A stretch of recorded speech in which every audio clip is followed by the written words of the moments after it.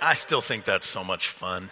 Welcome to our final week of Standouts. Again, my name is Dion. I want to welcome all of you who are in the room, all of you who are joining us online too. I won't kid you today that before I was ever a parent, before I was ever a father, before I was ever even married, I had made a decision, a commitment, that I was going to raise children who would be standouts. Before I had ever met my wife, before I ever got married, I was like, this is what I'm going to do. And then I met my wife, Jocelyn. We got married. And Jocelyn is got a different view of life. Jocelyn is a belonger. She's someone who really values connection. And when she meets someone new, she's looking for how, you're similar and how you might connect. And she's looking for threads of connection. And I'm a differentiator. She's a connector. I'm a differentiator. I'm always looking for how we're different. How we can do that. And so we approach parenting very differently for that reason. She's always trying to help our kids belong and feel connected and look for threads of commonality with other people. And I'm like, belong? Why bother teaching them to belong? Because when you're great, everybody hates you anyway. You know what I'm talking about, right? Yeah. By the way, I tell my kids all the time that they are really, really lucky that they have their mother in their life. It would be a disaster if I was raising them alone. And so because I wanted to raise standouts, I decided that there would be no better place to begin with raising a standout than by giving them a name that would stand out. Now, how many of you have been through naming a baby somewhat recently, or maybe been with someone as they've done that? Yeah, it's a really stressful process, I find, because you're picking a name that will define a kid for life. It'll be their name for life, and there are all these names out there and all these baby name books, and it's really, really stressful. And then when you finally pick a name that you like, inevitably what happens? You meet some holy terror of a child with the same name, and you're like, well, that's over. We're not doing that. Back to the drawing board. So when Jocelyn and I were picking names, we kind of went at it different ways because we kind of had a different bent. And when our firstborn, or our first child was expected, we knew it was going to be a girl. And Jocelyn settled in pretty quickly on the name Ellie. She loved the name Ellie. And I thought, that's a pretty name, but it's way too common for one of my kids. Like, there'll be 5 kids in her kindergarten class named Ellie. We're not doing that. And so I went to a baby name book, and I was looking through the baby name book, and I found the name Eliana. And I know a little bit of Hebrew, so I know Eliana means my God answers. And I thought, now, there's a name. My God answers. Like, that's what I want my daughter to know. That's what I want to define her, is that her God hears her, he'll answer her. That's a great name. Further, I could just imagine in my mind the moment when she was an adult and she walks out on the stage as a concert pianist for her grand opening at Carnegie Hall or whatever, them announcing Eliana Garrett, and I'm going, that's a name of a future standout. So we engineered this win-win. We would name her Eliana. We could call her Ellie. So far, Jocelyn's winning because everyone calls her Ellie, not Eliana, but that's okay because we came to terms on that. Now, with our second-born child, also a daughter, we've settled pretty quickly both on the name Aria. Now, aria is a name from opera. It's a musical term. It's a beautiful, lush song that a soprano sings. It's really showy. And I fell in love with the name. It's a pretty name, but I thought, man, yeah, that's it. That's the name for my sure-to-be superstar daughter, Aria. That's what we're going to do. And by this time, in 2005, there was a new resource to help or further paralyze parents as they're trying to name their kids. There was a new website called the Baby Name Wizard, or the Name Voyager. I don't know if you've seen it. It helps you track the popularity of a name over time. So we put in Aria back in 2005. We put Aria into it. And back in 2005, we discovered that Aria had never been a very popular name. It was becoming a little more popular, but there were about 100 girls born every year out of every million. 100 out of a million. That's not many, who had the name Aria. And so we said, great, it's rare enough. I don't know any Arias. She's sure to stand out. She's sure to be unique. Now, you see what happened after 2005. Either we are incredible trendsetters that we don't realize, or everyone had the same idea. But in 10 years, this name increased in popularity tenfold. 2005, we named her Aria, less than 100. By 2015, it became the 17th most popular girl's name that year. I can't tell you how annoyed I am about this whole thing. So frustrating for me. I feel like my whole attempt is foiled, but Aria, she's still a standout. Then we had our third born. We found out he was going to be a son. We said, forget trying to outsmart the naming thing. We're going to go with a great family name. So we named him Corbin, and that name is kind of bumped around in terms of popularity, and it's a good name for him. Now, for me, it was pretty clear that if I wanted to raise kids who were different, who were unique, kids who would stand out, it all started with giving them a name that was different, a name that was unique, a name that would cause them to stand out. Why? Because I believe names are powerful, that they have power. And I'm informed on this because of how I read the scriptures. Throughout the scriptures, you'll see that names are prophetic. Not pathetic, some of them are, but prophetic. They speak a reality over children, so children often grow to become what their names suggest. So much so that you see God, often throughout the scriptures, when a significant child is going to be born, a child who has a special purpose, God will not only announce that this child is special, but God himself will dictate the name of the kid. He'll say, you're going to have a child, he or she's going to do great things, and by the way, this is the name that you must give to them, because God knows that names have power. Names become prophetic. Not only that, but we also see throughout Scripture again and again, God looking at someone and calling them into a new purpose, and when he calls them into a new purpose, he changes their name. You might know of some really famous examples of all of this. Take a look. Abram. We know that if maybe you've never heard of Abram, you've heard of this guy, Abraham. First, his name was Abram. For 80 years, he was named Abram, and that means exalted father. But the problem was he was childless. He didn't have any kids, so he wasn't exactly an exalted father. God appears to him, says, don't worry, I'm going to make you into a great nation. Changes the name to Abraham, adds a syllable. Changes the name to Abraham, but this means father of many, and God accomplished it. Changed his name at 80 years old. His wife Sarai, a similar story, changed to Sarah.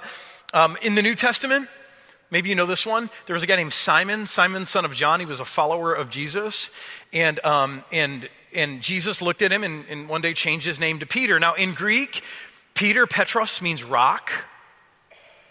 And so, that's kind of a neat name. Like, hey, you're going to be this rock. But in Aramaic, I'm told, and I don't know Aramaic, but in Aramaic, I'm told that Petros means firstborn. So it's kind of this double entendre thing going on, that, yeah, you're this rock that I'm going to build my church on, but you're also the firstborn, because Peter was the first guy to profess that Jesus was the Christ. And Jesus' way of saying, hey, you're going to be the firstborn of many. And then throughout the rest of the New Testament, for the most part, it's no longer Simon, it's Peter. We maybe know that Saul's name was changed to Paul. We're not sure God's role in that, but that was another remarkable name change. And what we see throughout the scriptures, God is willing to violate people's history, their heritage, the will of their parents, in order to give them a new name for a new season. And sometimes, for me, I'm kind of a purist when it comes to names. You don't change your name. This confuses me and frustrates me because I think your name is your identity. Your name is who you are. And I think that's the exact reason that God so often chooses to change someone's name. Because who you've been, who you were, is not who God is calling you to be in your next chapter. Now, that's probably never been truer of, all these are examples. It's probably never been truer in the Bible than of a man by the name of Jacob.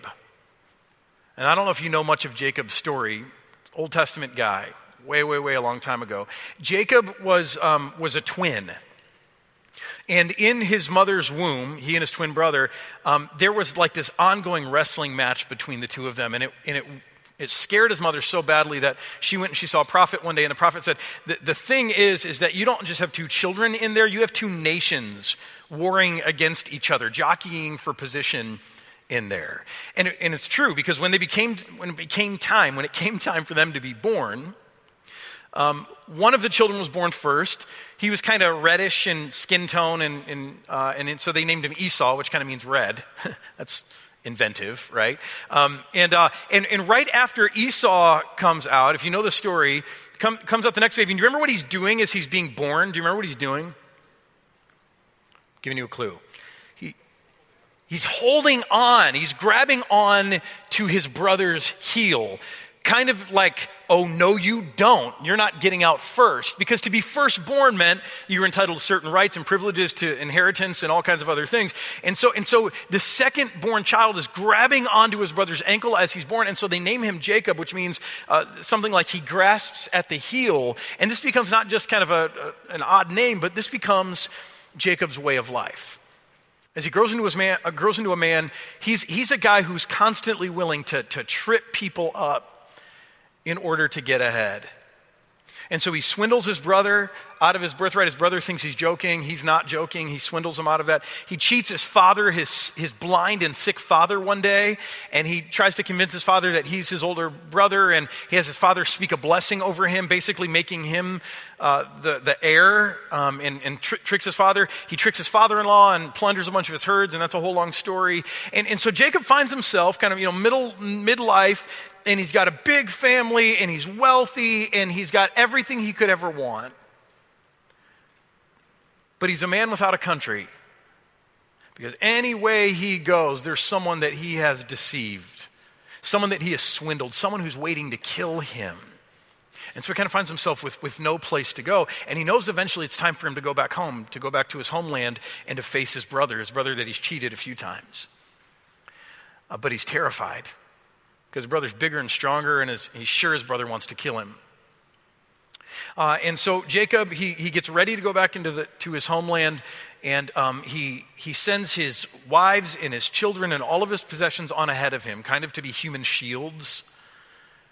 And then he spends the night on the other side of the river that divides his homeland from a foreign land, and he just waits there.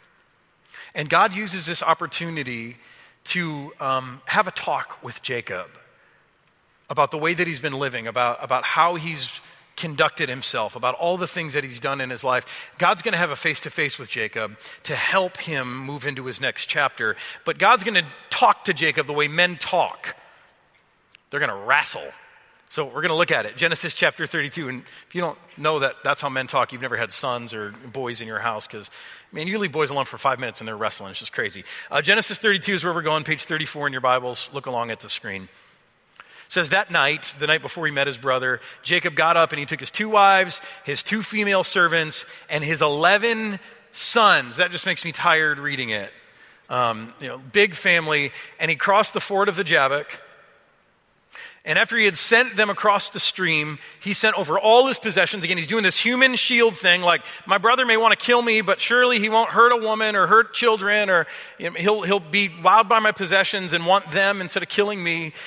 And so Jacob was left alone, and a man wrestled with him till daybreak. Now, I know this is weird. Just out of nowhere, this wrestler comes. It's like Nacho Libre, touring the whatever. But what we discover later is that this man is actually probably a manifestation of God or an angel. This is not just any man. And the reason he shows up to wrestle with Jacob is because, remember, since the time he was in the womb, Jacob's been wrestling with people, trying to get ahead, trying to get over on people. And so now in this kind of this divine turnabout, Jacob finds himself in a wrestling match with God. It says, when the man saw that he could not overpower Jacob, which is kind of weird. You think if you're wrestling with an angel, surely the angel can win. And what we see is that God is kind of playing with Jacob. But what we also see is that Jacob knows he's in the fight of his life here. And Jacob is scrappy. He's learned this over the course of his life, but he's also terrified to go and meet his brother. He knows that if he's about to go and meet his brother, he needs help. He needs some favor here. So he's not going to be overpowered easily. And so they're locked in this dead heat. It's a stalemate. But the angel touched the socket of Jacob's hip so that his hip was wrenched, and he walks away with a limp as he wrestled with the man. And then the man said, let me go, for it is daybreak. But Jacob replied, I will not let you go unless you bless me. See, Jacob realizes so much is at stake, and he's going, man, maybe this is my chance. If you bless me, if you can speak a blessing over me, then maybe I can go back home and it's going to end up okay with me, because right now I don't see a way out of this. This seems, no matter which way I look at it, it's going to end in disaster. And so the man asked him, what is your name? Customary part of blessing. If I'm going to bless you, what is your name?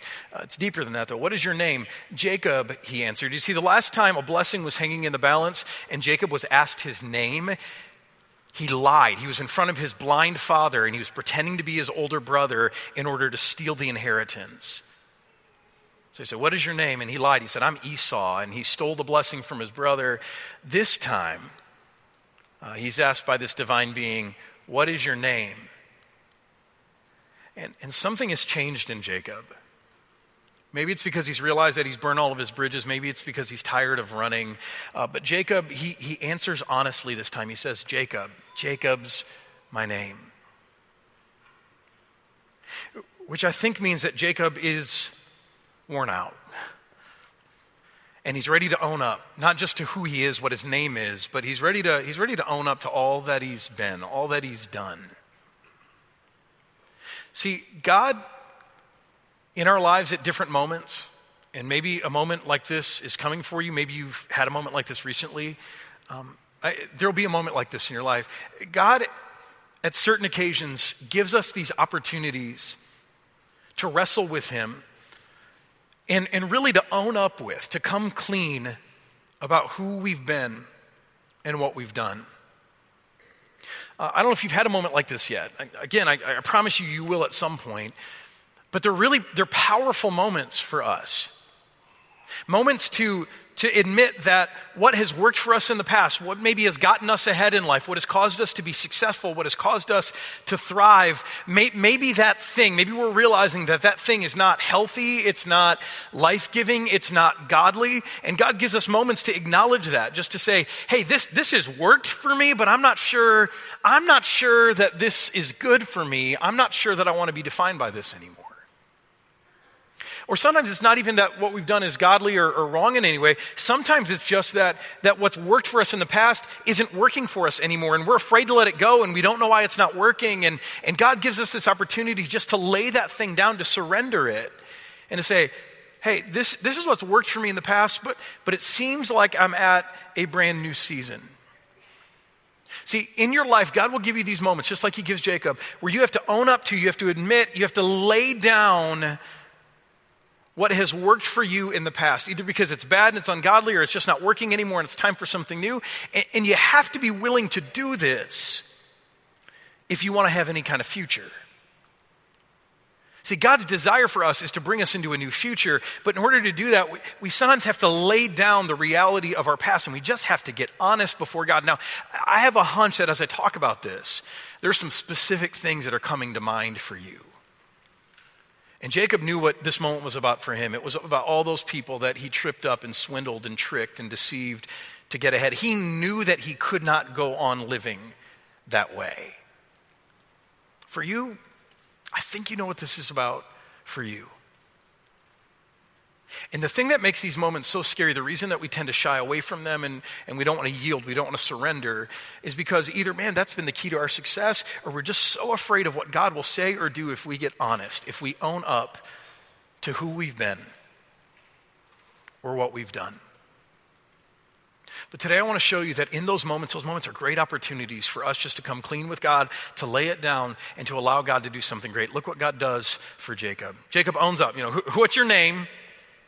And Jacob's not usually honest about these things, but he owns up. He says, Jacob, I'm the guy who trips other people up to get ahead. That's who I've been my whole life. And the man said, the angel said, your name will no longer be Jacob. Man, both scary, terrifying, and freeing. Your name will no longer be Jacob, but Israel. And the name Israel means something like he struggles with God. Your name will be Israel because you have struggled with God and with humans and have overcome. Your name is going to change this very day. No longer will you be known as Jacob. And a few times people call him Jacob throughout the scriptures, but this becomes his name. And now we know there's a whole nation of people, and there's an ethnicity of people descended from not necessarily Jacob, the Jacobites, but they're Israel. And so this name change, it sticks. It becomes a thing all throughout time. But it becomes a thing in Jacob's life too. God's saying, Jacob, your days of wrestling with people to get ahead, they're over. And now if you want to find blessing, you're going to find it with me. You're going to wrestle with me. And I'm going to be the source of blessing from here on in your life. See, this isn't just true of Jacob, but this is something God absolutely wants to do for you. Today, as you maybe have an opportunity just to own up and lay down whatever's worked for you in the past, bad or good, whatever it has been, and to invite God to give you a new future. Here's I can tell you that God is in the business of speaking new life and new purpose for a new season over us. And as we lay down and relinquish what is in the past. This is why Jesus came, right? So that we could be free from the things that are in our past, so that those things could be forgiven and taken away so that we could become a new creation with a new identity. See, this is what God longs to do for you today. He longs to speak over you a new word, a new purpose, to bring you into a new season. And sometimes that actually means giving you a new name. Now, throughout this series, we've been looking at ways that we can stand out as a church. We've been talking about things like unconditional acceptance and having a true-to-life approach, not just getting caught up in highfalutin theology, but staying anchored in the reality of life. Being people who are about inspiring connections, connecting people to what they need most, and ultimately being on a God-directed journey where God is calling the shots and we're listening to Him, and we're not just following the crowd, but we're listening to God, and we're doing that together, but we're also doing that in our own journey. And we've been talking about these things as ways that we can stand out. And these things have emerged for us, and I've talked to you about this some, as a result of research that we started 2 years ago in our community. We wanted to go out to our community and to people who don't go to church in our community, and we wanted to understand better what are the things, the barriers that get in the way of you attending church, and what are the things that you're hungry for, that if a church stood for these things or offered these things, you would reconsider going to church. And then we also wanted to know, and what do you know about our church? What do you know about St. John? Do we stand out, or do you not even know us? And if we stand out, do we stand out in ways that we want to stand out, or do we stand out in the wrong ways? And so we started research a couple of years ago where we asked all of these questions. And then as a result of this research, I've got some good news and some bad news. Which do you want first? Bad news. Oh, I'm sorry, I got to overrule you. Gosh, I'm a grace before law person. I thought you might be the same. But I want to give you the good news first. So let me tell you the good news. The good news is that as we sat these people down, unchurched people in our community, one of the first things we did is we said, hey, just talk to us about what an ideal church would look like for you.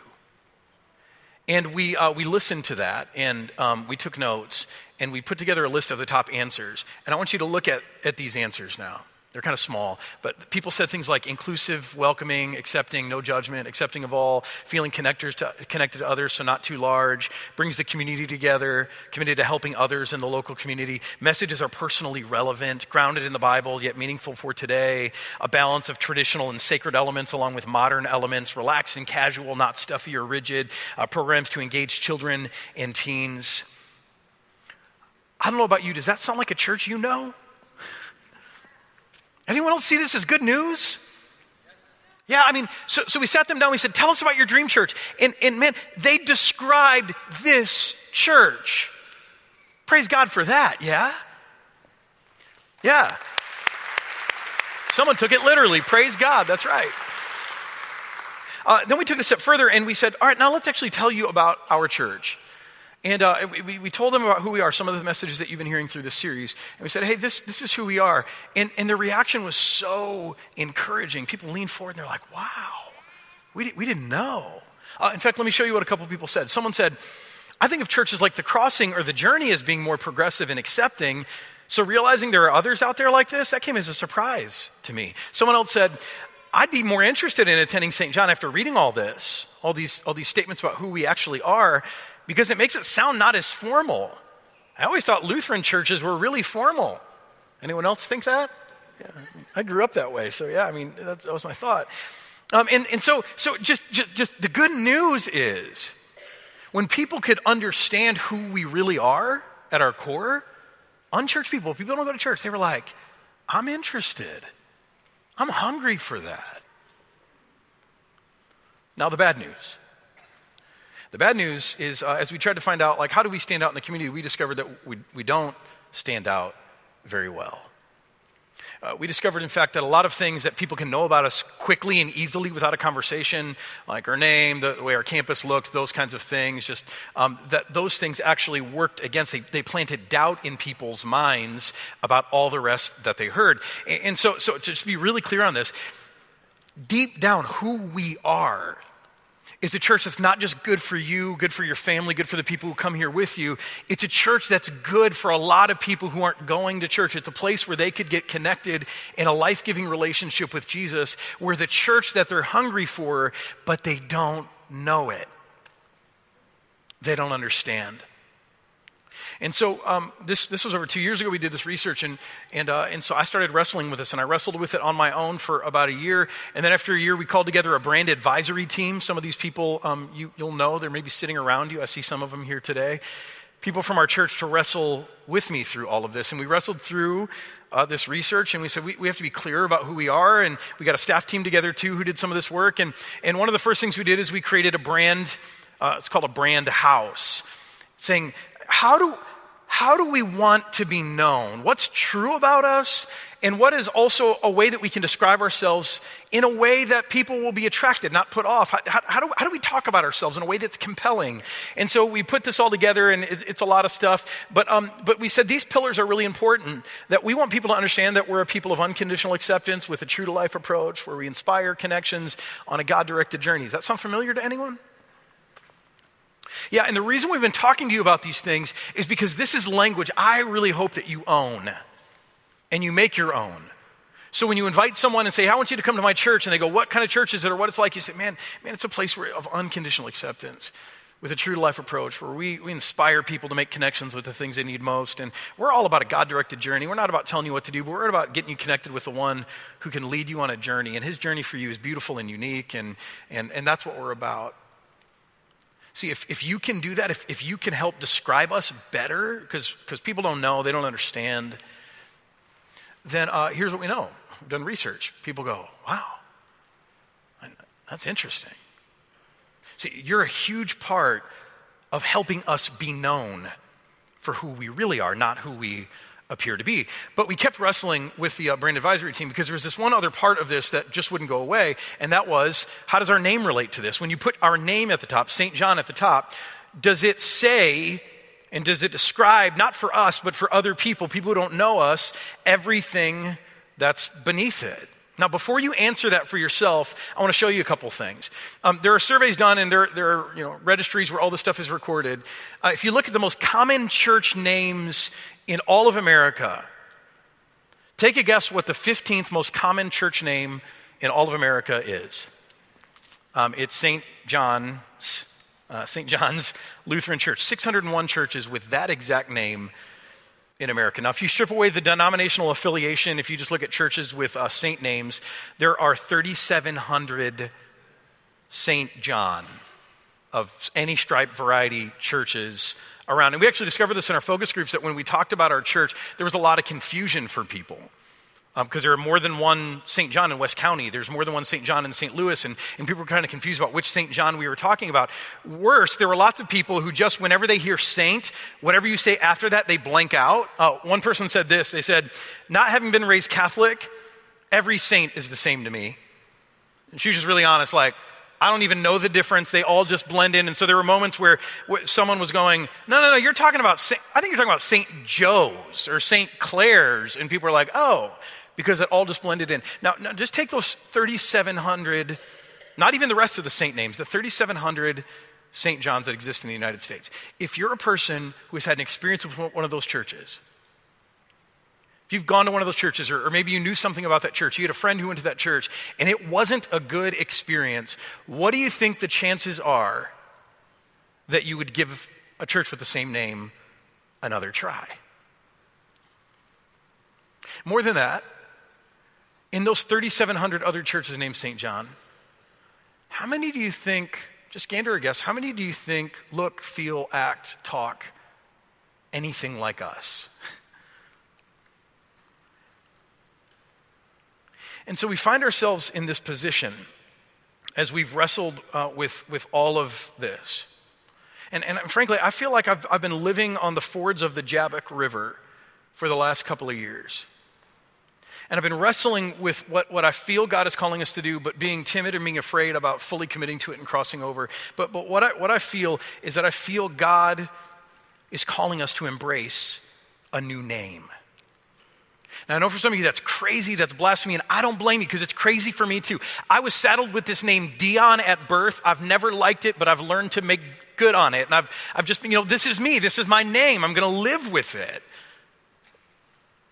And so I kind of have a really conservative view when it comes to names. You just don't change your name. Your name's part of who you are. You just live with it. Your name is your name is your name. But in my last couple of years of wrestling, here's what I've realized. That's how I see names. That's not how God sees names. Remember, we're talking about a God who is like Abram, now you're Abraham. Sarai, now get away with that. You're Sarah. Simon, no, you're Peter. Saul, you're Paul. Jacob, you're Israel. They're name after name after name where God goes, I've got a new name for you because I'm calling you into a new season, and that name doesn't suit you anymore. See, I've realized that my perspective on the name thing is not God's perspective. He's a lot freer. He's a lot looser when it comes to names. Not only that, but you know what I've realized? That in our history, our founders were probably a lot freer and looser with names than most of us sitting in this room. Back in 1851, this church was founded, 1851. And the name at the time was the Evangelische Lutherische Eintrachtgemeinde. Don't judge my German, because I don't know if I said that right. That was our name, 1851. This is who we are. 1878, 27 years into our existence, some of the people must have looked around and said, you know, if we keep calling ourselves Evangelische Lutherische Eintrachtgemeinde, people are going to think that you have to be German to come here.